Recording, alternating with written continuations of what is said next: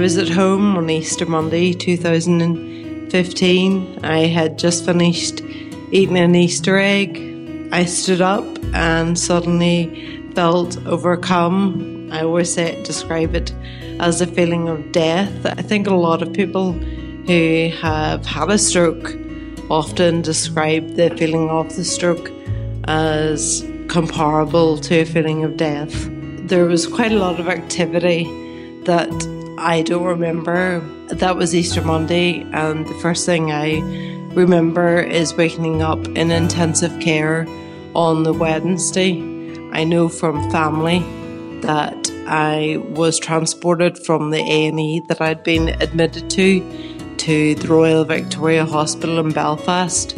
I couldn't move anything, I couldn't make a noise, and I realised that whilst I knew that I was there, no one realised I was there.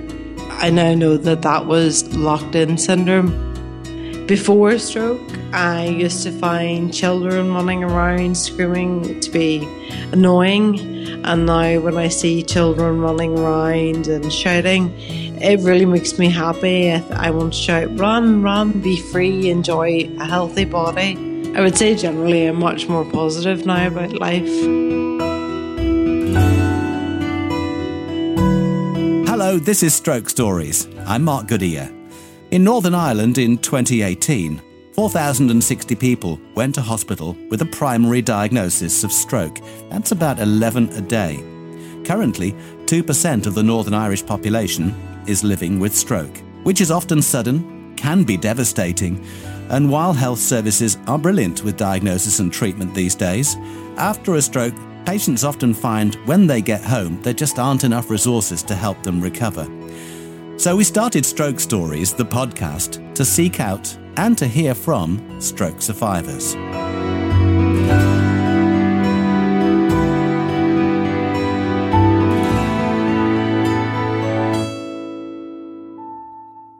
In this podcast, we hear from Clodagh Dunlop, a police officer from Northern Ireland who suffered a stroke at the age of 35. For me, I thought I lived a very normal life.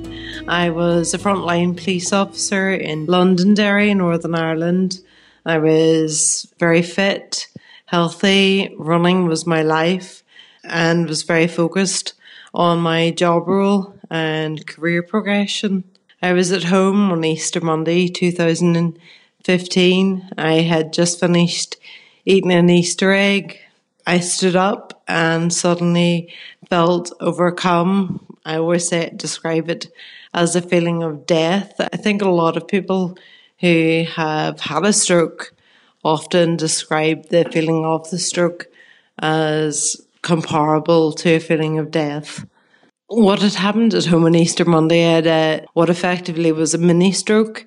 Often with mini strokes, the symptoms of stroke disappear. So by the time the paramedics had arrived, I felt a bit of a fraud. They insisted I take the ambulance to hospital, but it was whilst I was in hospital that my condition began to deteriorate and I had a massive stroke. We don't know why I had my stroke, but often people have surmised it may have been in Northern Ireland. There's the security threat, and I had to wear a flak jacket daily as part of my job role. It may have been the repeated use of the flak jacket continually hitting against my neck that caused a weakness in the artery. I was also involved in a minor road traffic collision, which had seen me sustain some whiplash. We don't fully know the reason why, but I like to think that perhaps it was because of the road traffic collision. Clodagh was rushed to the ICU, but her time there is still a bit of a blur. There was quite a lot of activity that I don't remember. That was Easter Monday, and the first thing I remember is waking up in intensive care on the Wednesday. I know from family that I was transported from the A&E that I'd been admitted to the Royal Victoria Hospital in Belfast, where I received a mechanical thrombectomy. And without the mechanical thrombectomy, I've been told that I would be dead now. I was in intensive care for 10 days. And when I woke in intensive care, I could hear and see everything that was going on around me. But I began to realize that I couldn't move anything. I couldn't make a noise. And I realized that whilst I knew that I was there, no one realized I was there. I now know that that was locked in syndrome. And it was after 10 days, I was moved to the acute stroke ward. I stayed there for 4.5 weeks. During that time, my condition was diagnosed and I was issued an electronic eye gaze spell board. I was able then to begin communicating with everyone around me. I was in brain injury rehabilitation unit for 6 months. And it was during that time that I engaged with speech and language therapy to regain my swallow, to regain my speech. Initially, when I was admitted to rehabilitation, nothing moved, and I had to learn to sit and then to stand and then to take steps. And I also engaged with occupational therapy. So after 6 months, I was released from rehabilitation. I had spent 7.5 months in hospital.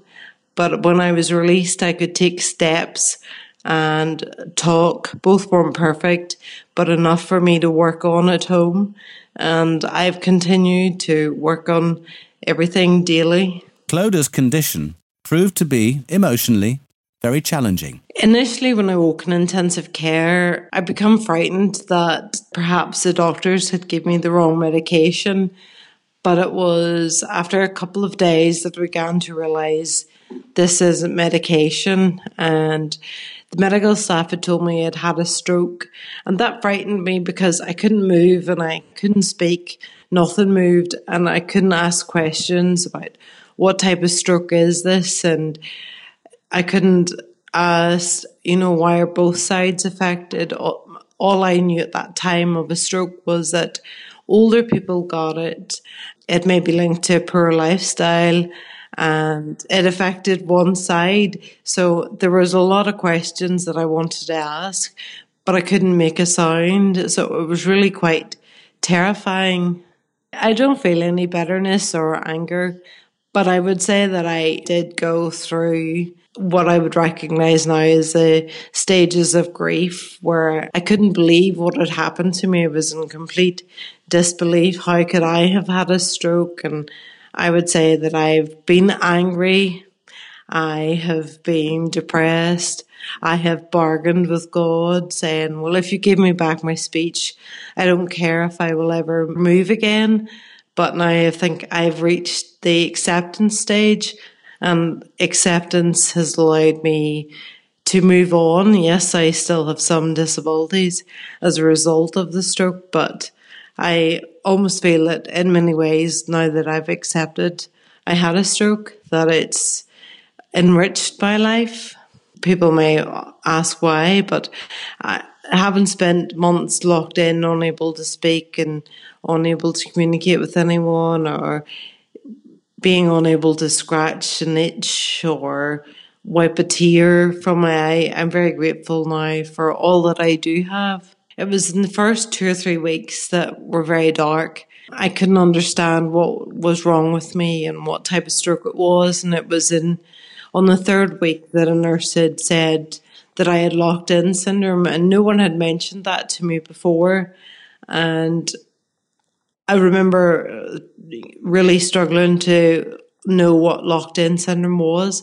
And then I remembered that I'd seen on the news Tony Nicholson had locked-in syndrome and he had campaigned for the right to die. And that terrified me. I thought, I can't have what he has.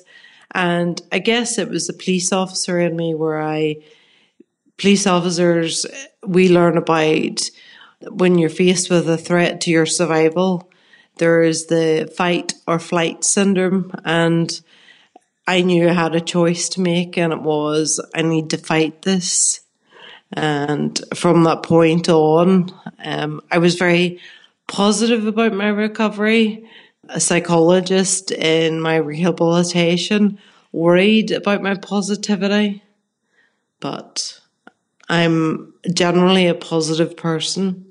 Initially, for my mother and my father, it was very difficult to comprehend how their young, fit, active daughter at 35 years of age had had a stroke, and again for my friends it was very difficult to understand how their colleague, who was so health conscious and fit and active, had had a stroke. And I guess when they were all told I had locked-in syndrome and the likelihood of me ever recovering was not very likely, it was something that my mother and my family and my friends found very difficult to accept.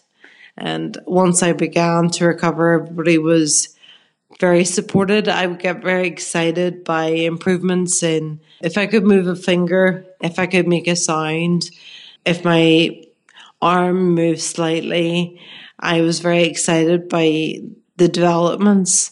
Equally, my family and my friends would be just as excited as I was. Police officers tend to be a unique type of person where most people avoid trouble and run away from it, whereas police officers run to trouble. We try to fix things, and I understood that I can't do anything to change this. This is what it is. You know, I've had a stroke. I can't make this go away, but I can fight it. So I faced the situation head on and thought, I need to work at this daily. Although Clodagh suffered a major stroke, she's now back working in the police force. I am back working full-time. I passed my training investigator exam. It's a national exam, and I'm now back working in a detective role in the police service. It's interesting, but during my time in rehabilitation, I had recognised that I had a uniform role in the police service, and I had been accepted to join the public order section of the police, or what people would know as the riot police. And it was when I was in rehabilitation that I understood that I would never be able to return to that role within my job. So I decided to sit the trainee investigator exam, and I had studied for that whilst I was in rehabilitation, which I think was probably quite unusual for anyone in rehabilitation injury particular to sit with an investigator's manual and study daily. And at that time I could barely move and barely speak. After her stroke, Clodagh's condition left doctors thinking she'd never be able to move again. But after 7 months of intensive physiotherapy, she walked out of hospital and is now back working full-time. Still to come on this episode of Stroke Stories, Clodagh reveals how supportive her workplace has been after her return. I would say the workplace is probably where I feel most comfortable that I've had a stroke. It's in the workplace where people have had diversity training, that no one mentions anything about my stroke and they accept that I can do the same job role. And she reveals the challenge that kept her going through her recovery. My consultant had said to me, whenever I was locked in, he asked, had I ever ran the Belfast Marathon? And I remember blinking at him, no. And he went to walk away, and I blinked frantically at him, which meant I had something to say. And I spelled out to him, I will run it again. Let's hear how Clodagh coped with life after stroke when she returned home. I think I was very naive about my return home. For 7.5 months, I longed to return home. I'd worked hard in rehabilitation just to get home. And I didn't want to have any contact with medical staff or outsiders once I got home.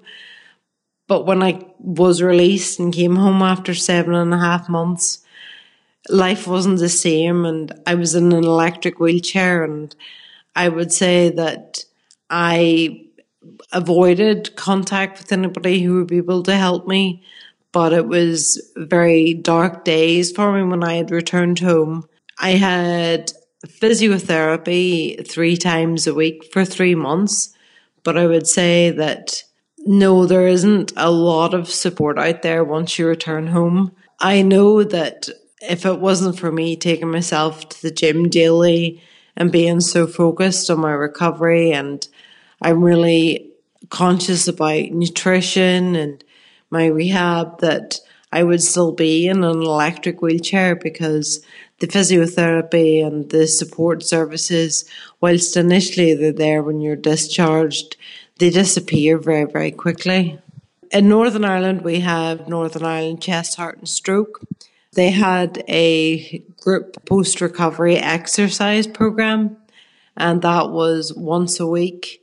And it was a wonderful group. It had other stroke survivors, and it was really great to go along to it and do small exercise classes with other stroke survivors. And it was motivational because it was a 6-week class, but during that period, you would always see other stroke survivors improving. And hearing their stories was always inspiring for me to keep working at my recovery. And then I would say the Stroke Association is a wonderful charity, because whilst perhaps in the health service you feel very abandoned by the therapies that I feel you should still have as a stroke survivor, the Stroke Association are very supportive just with their groups. I really feel it helped me in the early days. Probably like a lot of stroke survivors, though, I went through a range of emotions where I felt I benefited from talking to other stroke survivors who were overcoming their disabilities. But there were times when I wanted to avoid the stroke world. I didn't want to be associated with it. So I had a range of emotions. But what I would say is that hearing other young stroke survivor stories really inspired me to keep working at my recovery. I had met other young stroke survivors who were able to tell me they had spent a year and a half in a wheelchair and they were now walking and had learned to drive in the adapted car. And I would say that ultimately it's been other stroke survivors who have helped me get to where I am today by sharing their stories. I think I would have benefited from another young stroke survivor visiting me. I feel that even now I would benefit from more physiotherapy. I always feel that when I was in hospital, people had talked about feeling abandoned once they'd got released from hospital. And I would say I didn't feel abandoned because I wanted to avoid hospitals after I left and after I was discharged. But now I would say I feel abandoned by the health service. I always think if I had another long-term condition like that needed medication, I would be seen more regularly. But now it's like you have a disability, your arm isn't quite functional, or your leg, but you'll be fine. But with stroke recovery, recovery is ongoing and doesn't end after a few months. I think if I had more physiotherapy, I would continue to improve. Despite her serious condition, Clodagh's workplace welcomed her back. I would say the workplace is probably where I feel most comfortable that I've had a stroke. It's in the workplace where people have had diversity training, that no one mentions anything about my stroke and they accept that I can do the same job role.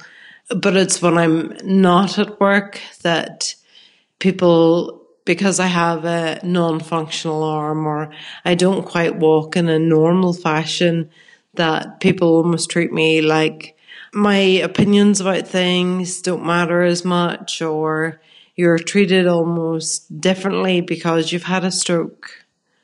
But in work, it really doesn't matter. I feel very supported at work, and I think that's a huge thing as a younger person. I would imagine that if I hadn't have been able to return to work and do a job role that and I had to remain at home, it would have affected my physical recovery and probably my mental health. When I'm out at work and I have a challenging job role, I don't focus on I have an arm that doesn't quite work or a leg. I get busy with the challenges at work of my job role, and I think that has allowed me not to fixate or become depressed about losing the power in my arm or dwell on the things maybe that I can't do. I'm still me. There are certain things that are different now. I didn't like coffee before stroke. I now adore coffee. I smile much too much now. I'm always very happy. When I drive to work, I sing, and I would say that before stroke, I used to find children running around screaming to be annoying. And now when I see children running around and shouting, it really makes me happy. I want to shout, run, run, be free, enjoy a healthy body. I would say generally I'm much more positive now about life. I wasn't a deeply religious person before, but I would say I've always believed in God. And stroke has kind of reaffirmed my belief in God and life after death. But I would say that I'm not deeply religious, but on a daily basis, when I drive to work, I do give thanks, and I'm very grateful that I'm no longer trapped in my own body. For the future, Clodagh has a major goal. I was a big runner before stroke, and I would have run 4 miles every day, and I would like eventually to be able to run again. Whenever I was in hospital, my consultant had said to me, whenever I was locked in, he asked, had I ever ran the Belfast Marathon? And I remember blinking at him, no. And he went to walk away, and I blinked frantically at him, which meant I had something to say. And I spelled out to him, I will run it again. And he looked at me with real pity. And I knew that he was thinking, you never will. I set myself a goal then. I'd spelled out to him, I will run again, and I will run a leg of the Belfast Marathon, and I'm going to make you do it with me. And he has since agreed to do it with me when I can and get the staff from the stroke unit to join us.